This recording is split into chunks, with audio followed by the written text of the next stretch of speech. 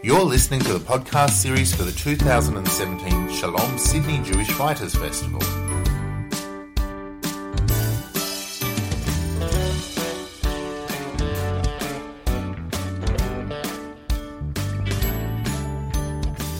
I'd like to welcome Bram Presser to the Shalom Sydney Jewish Writers Festival podcast. Hello, Bram. Hello, thank you for having me.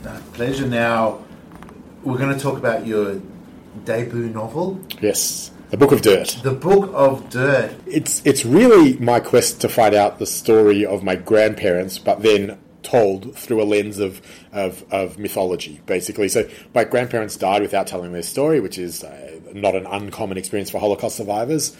But we had this kind of view of them that we thought was their story. And my grandfather, he was like a well-known guy in Melbourne. He was like the kind of Hebrew grammar doyen of Mount Scopus for 40 years. Like, he taught everyone. And so everyone knew him, but no one knew his story.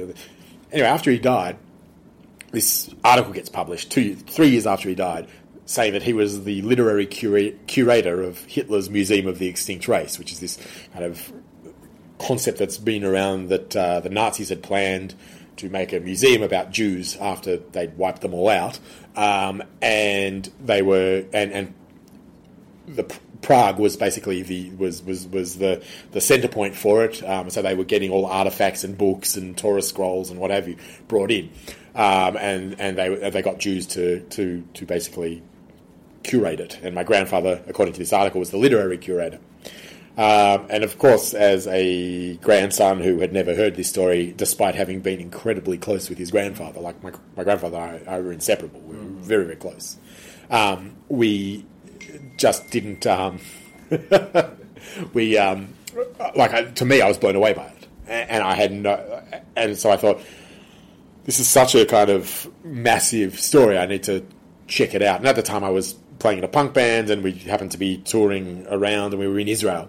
And I thought, I might take this chance to go to Yad Vashem and to Beit Terezin, which is the Theresienstadt museum on a kibbutz, and started looking into it. And it became more and more weird. Everyone's just going, no, the story's rubbish, and closing the door on me. And it kind of became apparent the story, as told in that article, actually was rubbish.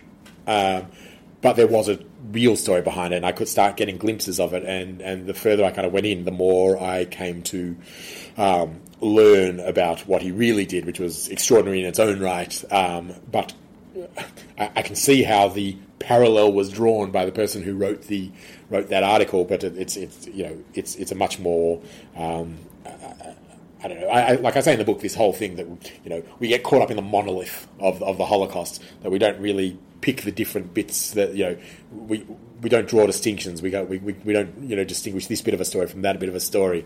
And if it happens to fit a narrative that is one of the common narratives, we just slot it in, right? And whereas here, he was actually involved in a project that has never been written about. Only 5 people who were involved in it survived. None of them spoke about it. None of them spoke to each other after the war. And so I think I uncovered a very interesting story. And at the same time, I started, quite by accident, I stumbled across my grandmother's story. She was the child of converts, of a convert. Her mother was a convert. And so her father and she was the oldest sister of 4 girls. And she and the 2 elder sisters and the father were taken to concentration camp. The mother and the 2 younger sisters, who the Nazis didn't consider Jewish because it's blood, not conversion, were not taken. And so the amazing thing is, my mum's cousin, after his mother died, and she was the youngest of the sisters, found in the back of the cupboard a shoebox with letters that was sent from concentration camp to the mother in Prague that had been smuggled out. And talking about food supplies and medicines coming in and all this. So my great grandmother, turns out, was part of this smuggling network to get into the concentration camps. And so I just had this incredible story on my hands, which was sort of just my family story that I had no idea about. So at that stage, it went from sort of an ancestry investigation into I'm writing a book. Yeah, and this is the thing. I wasn't sure that it would be a book, and I always kind of, like, writing is my passion. I love it. I all my spare time is spent reading, but I never thought that this would be the book.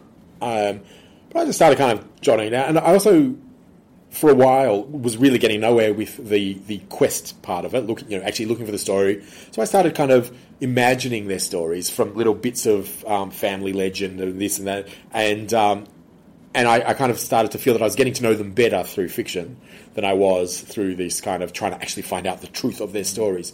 And so the book actually became this kind of strange amalgam of fact and fiction.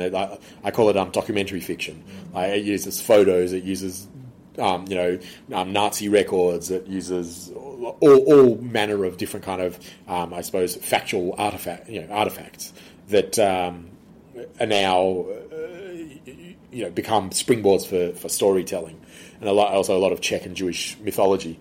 And so it's kind of like the book is.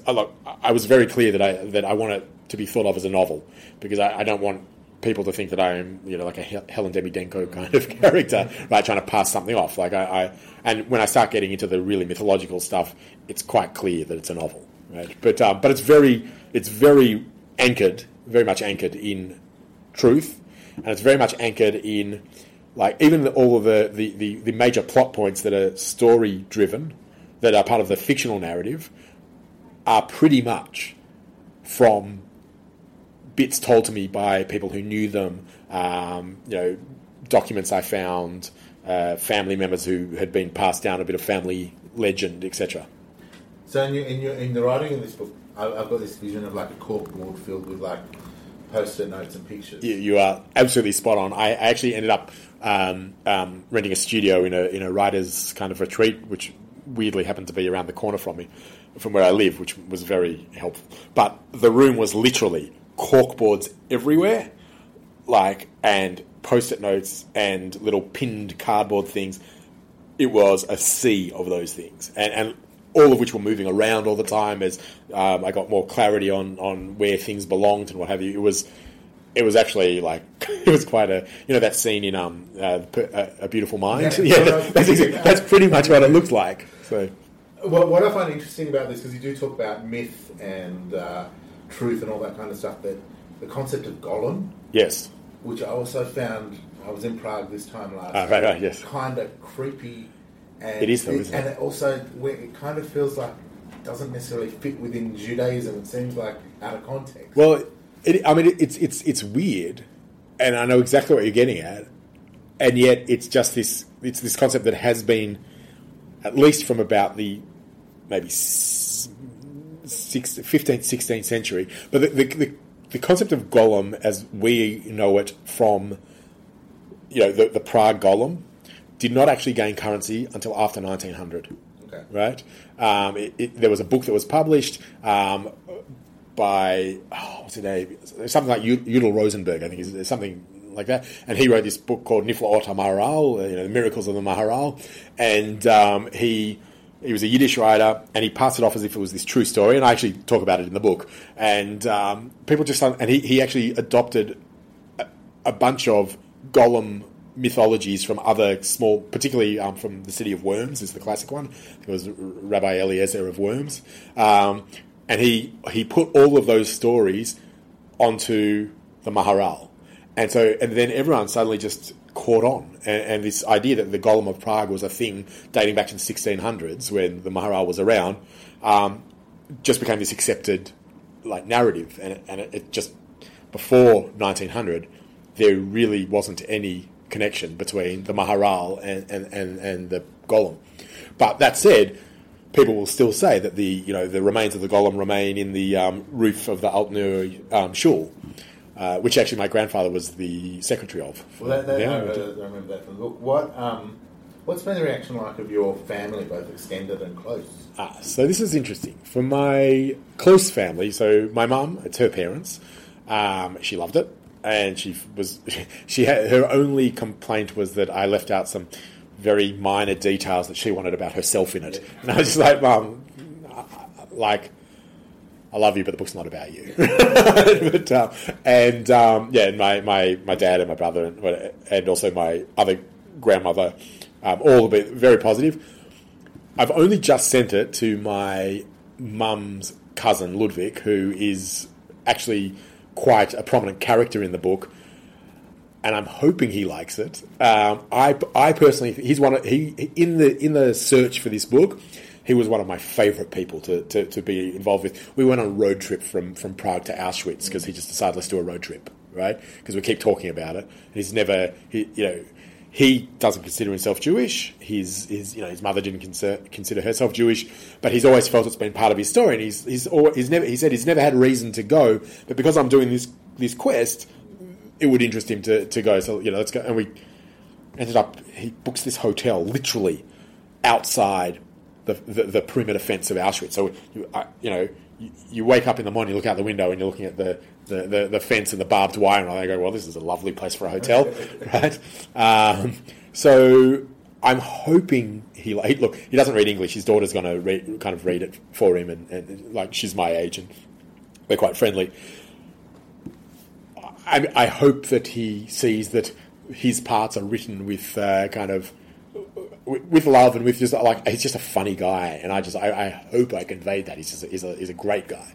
But everyone when they see themselves in a book is liable to see the worst of how they are portrayed and get upset, which I hope he doesn't. But and other than that, I actually haven't heard from. There are a couple of other people who will read it, and I'm not sure how they'll take it in the family, but no doubt I'll hear loudly.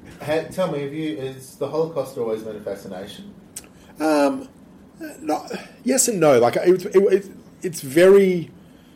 Growing up, it was very much a part of my identity, in the sense that my grandparents as Holocaust survivors was a defining aspect of who they were. They were very traumatized, clearly very traumatized, and avoided talking about it. And I think the fact that they went to great lengths not to talk about it made it even more of a presence. So,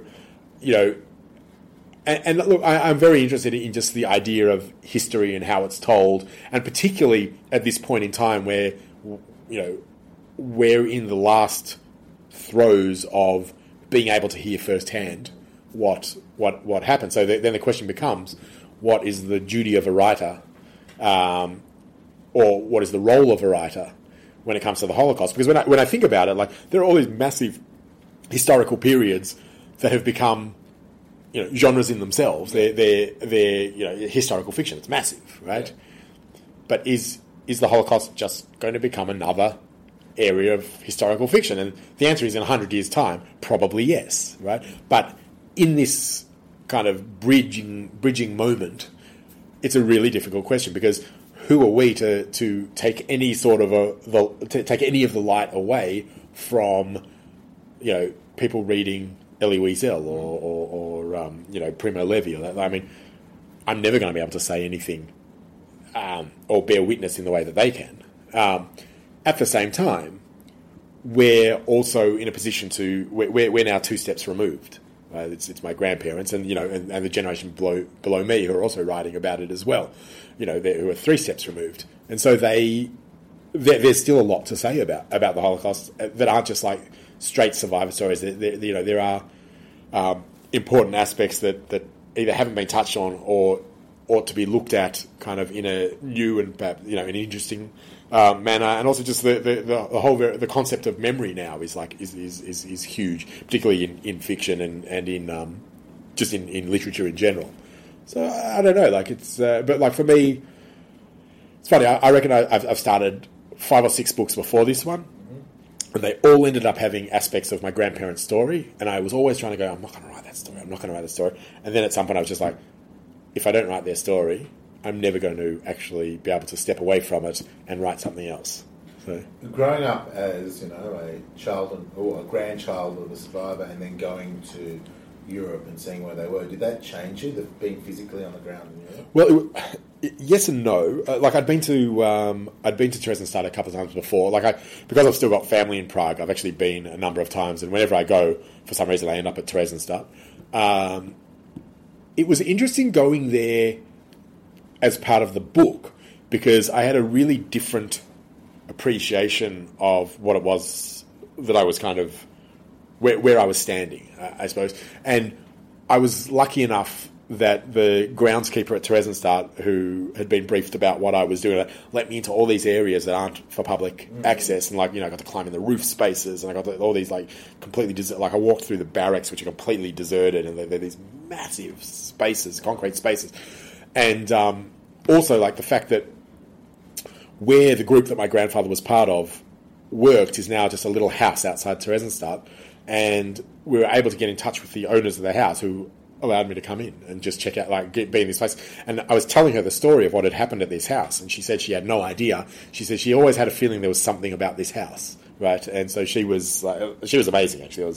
And then Auschwitz was interesting, Birkenau, because where my grandfather was the Czech family camp, and that's not part of the general walking tour, so to speak, of Birkenau.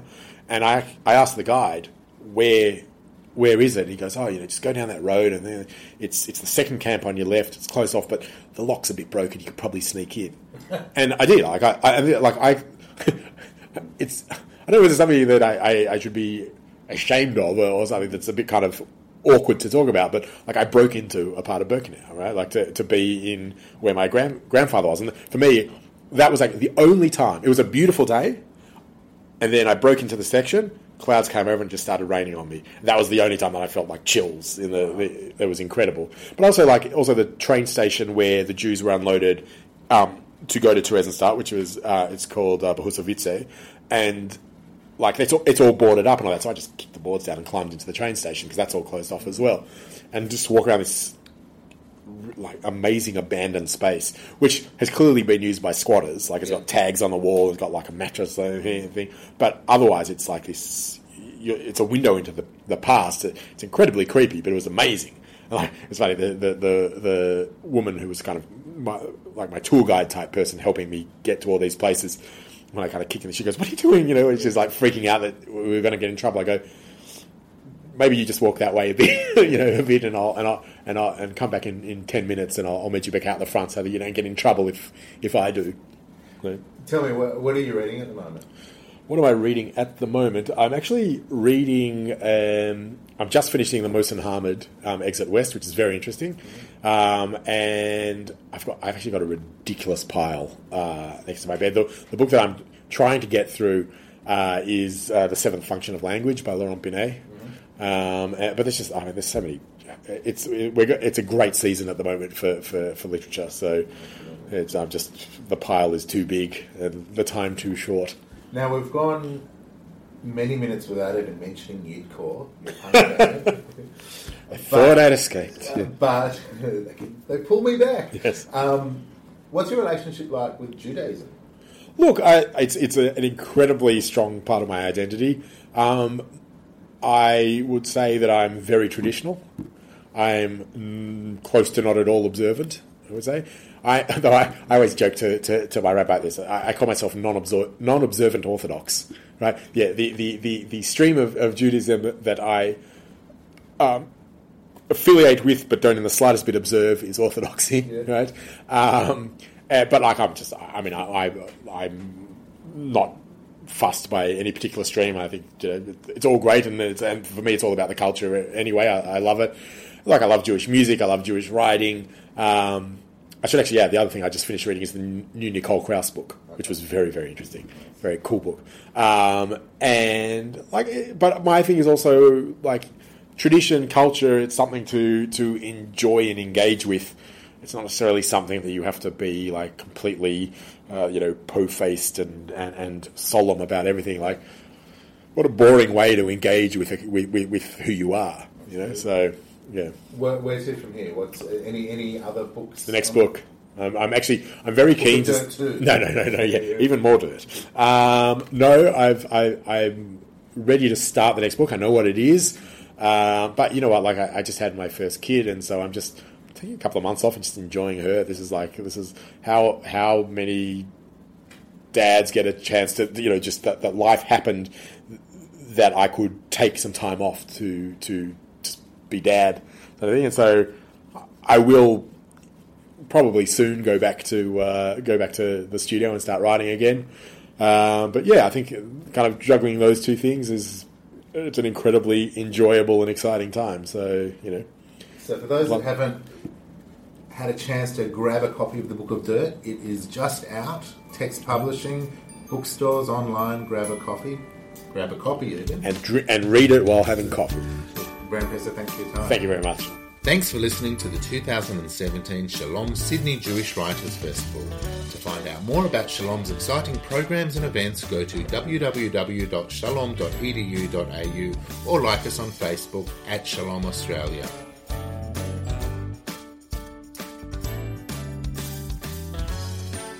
Are you interested in getting a podcast made for your company or organisation? Contact Rob at etales.com.au or 0404 289 956.